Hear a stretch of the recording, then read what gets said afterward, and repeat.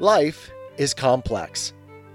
Join us for the simple gifts of wisdom, love, and delight in the written word. I'm not unaware of what you want to say, but I wonder about this.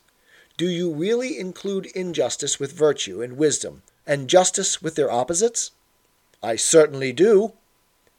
That's harder. And it isn't easy now to know what to say. If you had declared that injustice is more profitable, but agreed that it is a vice or shameful, as some others do, we could have discussed the matter on the basis of conventional beliefs. But now, obviously, you'll say that injustice is fine and strong and apply it to all the attributes we used to apply to justice, since you dare to include it with virtue and wisdom. You've divined my views exactly. Nevertheless, we mustn't shrink from pursuing the argument and looking into this, just as long as I take you to be saying what you really think. And I believe you aren't joking now, Thrasymachus, but are saying what you believe to be the truth. What difference does it make to you whether I believe it or not? It's my account you're supposed to be refuting. It makes no difference. But try to answer this further question. Do you think that a just person wants to outdo someone else who's just?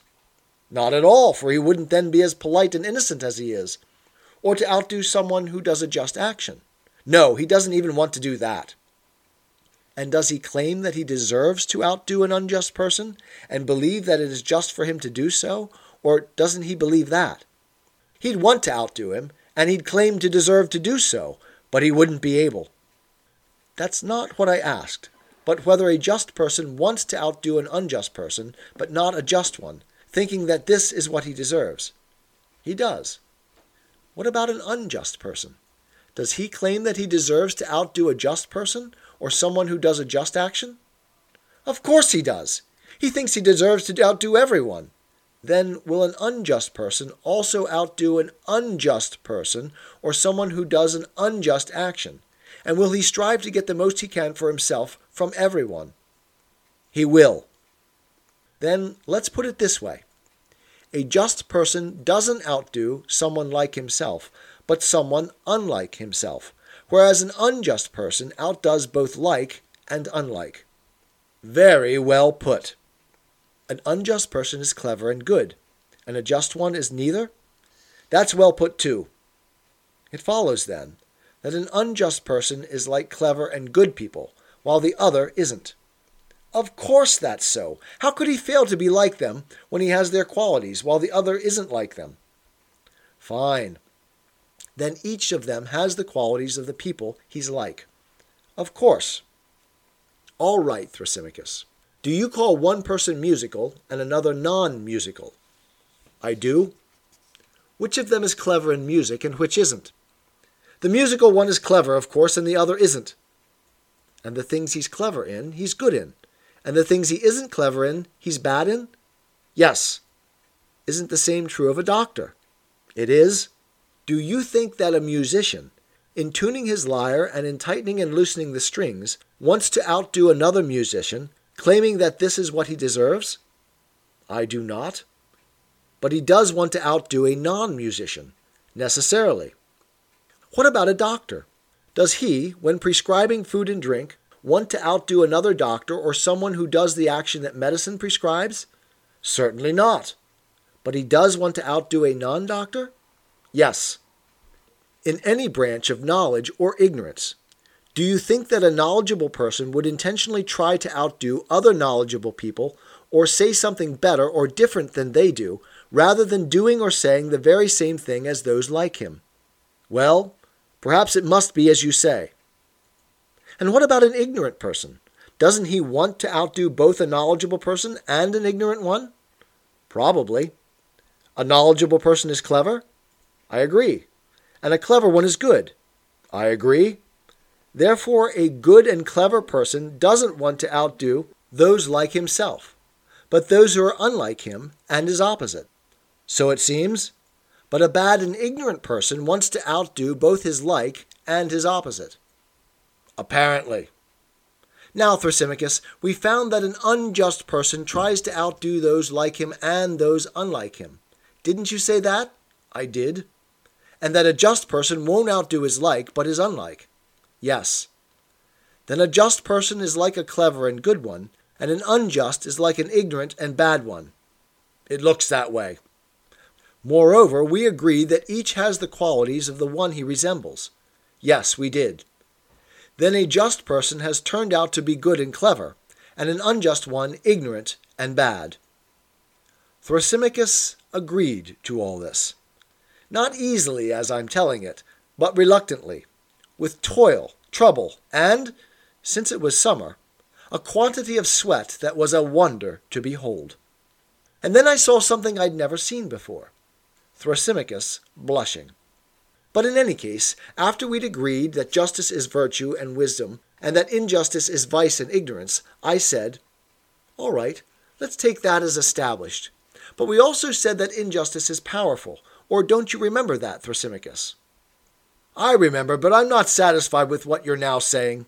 I could make a speech about it, but if I did, I know you'd accuse me of engaging in oratory. So either allow me to speak, or if you want to ask questions, go ahead, and I'll say, all right, and nod yes and no, as one does to old wives' tales. Don't do that, contrary to your own opinion. I'll answer so as to please you, since you won't let me make a speech. What else do you want? Nothing, by God. But if that's what you're going to do, go ahead and do it. I'll ask my questions. Ask ahead. I'll ask what I asked before, so that we may proceed with our argument about justice and injustice in an orderly fashion. For surely it was claimed that injustice is stronger and more powerful than justice.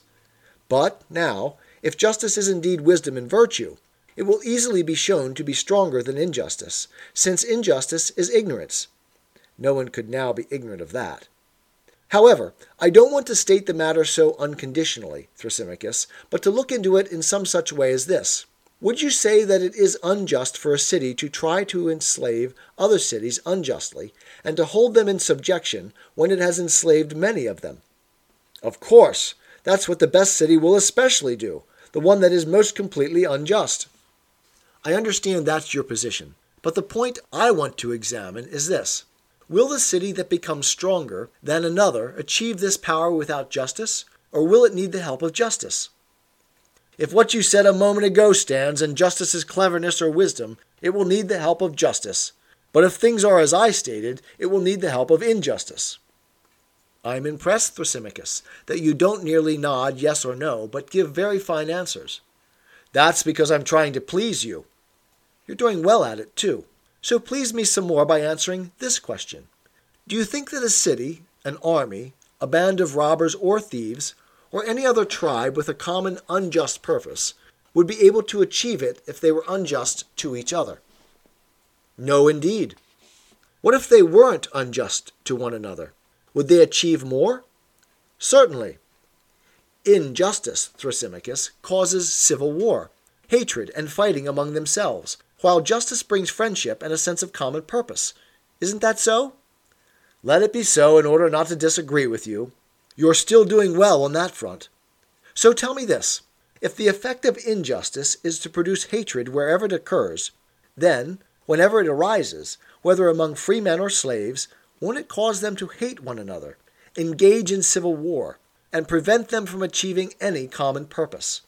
Certainly. What if it arises between two people?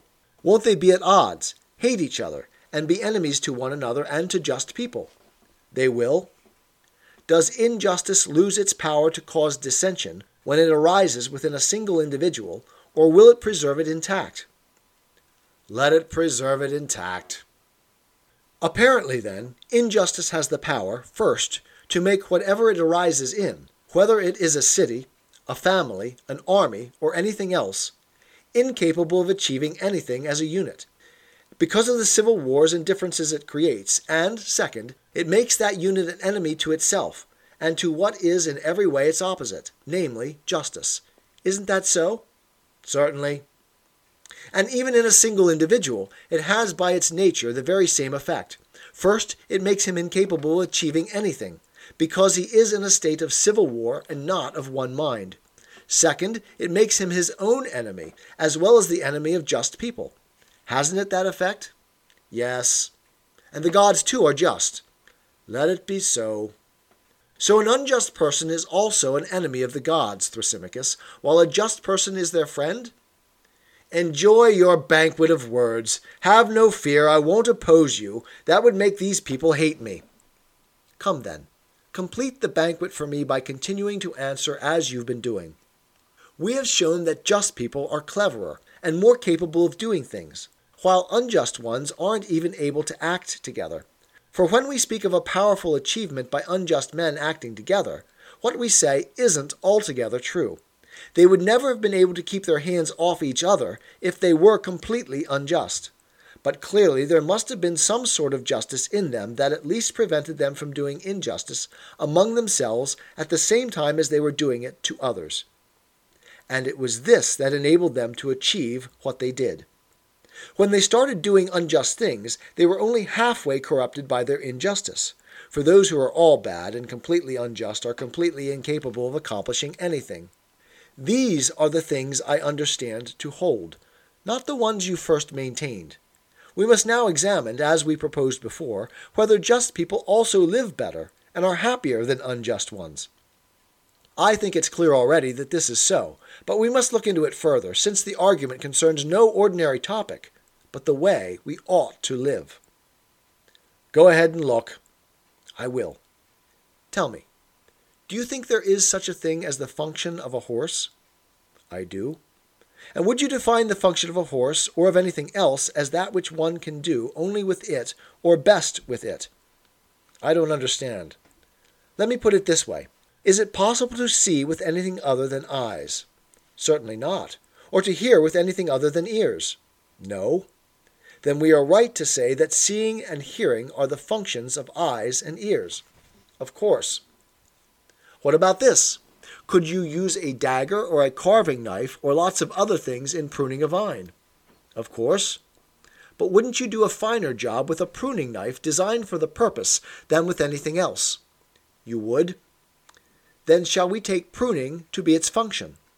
Yes. Now, I think you'll understand what I was asking earlier when I asked whether the function of each thing is what it alone can do, or what it does better than anything else. I understand, and I think that this is the function of each. All right. Does each thing to which a particular function is assigned also have a virtue? Let's go over the same ground again. We say that eyes have some function. They do. So there is also a virtue of the eyes. There is. And ears have a function. Yes. So there is also a virtue of ears. There is. And all other things are the same, aren't they? They are. And could eyes perform their function well if they lacked their peculiar virtue and had the vice instead? How could they? For don't you mean if they had blindness instead of sight? Whatever their virtue is. For I'm not now asking about that, but about whether anything that has a function performs it well by means of its own peculiar virtue, and badly by means of its vice. That's true, it does. So ears, too, deprived of their own virtue, perform their function badly. That's right. And the same could be said about everything else. So it seems. Come then, and let's consider this. Is there some function of a soul that you couldn't perform with anything else? For example, taking care of things, ruling, deliberating, and the like. Is there anything other than a soul to which you could rightly assign these, and say that they are its peculiar function? No, none of them. What of living? Isn't that a function of a soul? It certainly is. And don't we also say that there is a virtue of a soul? We do. Then will a soul ever perform its function well, Thrasymachus, if it is deprived of its own peculiar virtue? Or is that impossible? It's impossible. Doesn't it follow, then, that a bad soul rules and takes care of things badly, and that a good soul does all these things well? It does. Now we agreed that justice is a soul's virtue, and injustice its vice. We did. Then it follows that a just soul and a just man will live well, and an unjust one badly. Apparently so, according to your argument. And surely anyone who lives well is blessed and happy, and anyone who doesn't is the opposite. Of course. Therefore a just person is happy, and an unjust one wretched. So be it. It profits no one to be wretched, but to be happy. Of course. And so, Thrasymachus, Injustice is never more profitable than justice. Let that be your banquet, Socrates, at the feast of Bendis, given by you, Thrasymachus, after you became gentle and ceased to give me rough treatment. Yet I haven't had a fine banquet. But that's my fault, not yours. I seem to have behaved like a glutton, snatching at every dish that passes and tasting it before properly savoring its predecessor. Before finding the answer to our first inquiry about what justice is, I let that go and turned to investigate whether it is a kind of vice and ignorance or a kind of wisdom and virtue. Then an argument came up about injustice being more profitable than justice, and I couldn't refrain from abandoning the previous one and following up on that. Hence the result of the discussion, as far as I'm concerned, is that I know nothing. For when I don't know what justice is, I'll hardly know whether it's a kind of virtue or not, or whether a person who has it is happy or unhappy. 'Tis the gift to be simple. 'Tis the gift to be free. 'Tis the gift to come down where we ought to be. And when we find ourselves in the place just right, 'twill be in the valley of love and delight. When true simplicity is gained, to bow and to bend, we will not be ashamed. To turn will be our delight, till by turning, we come round right.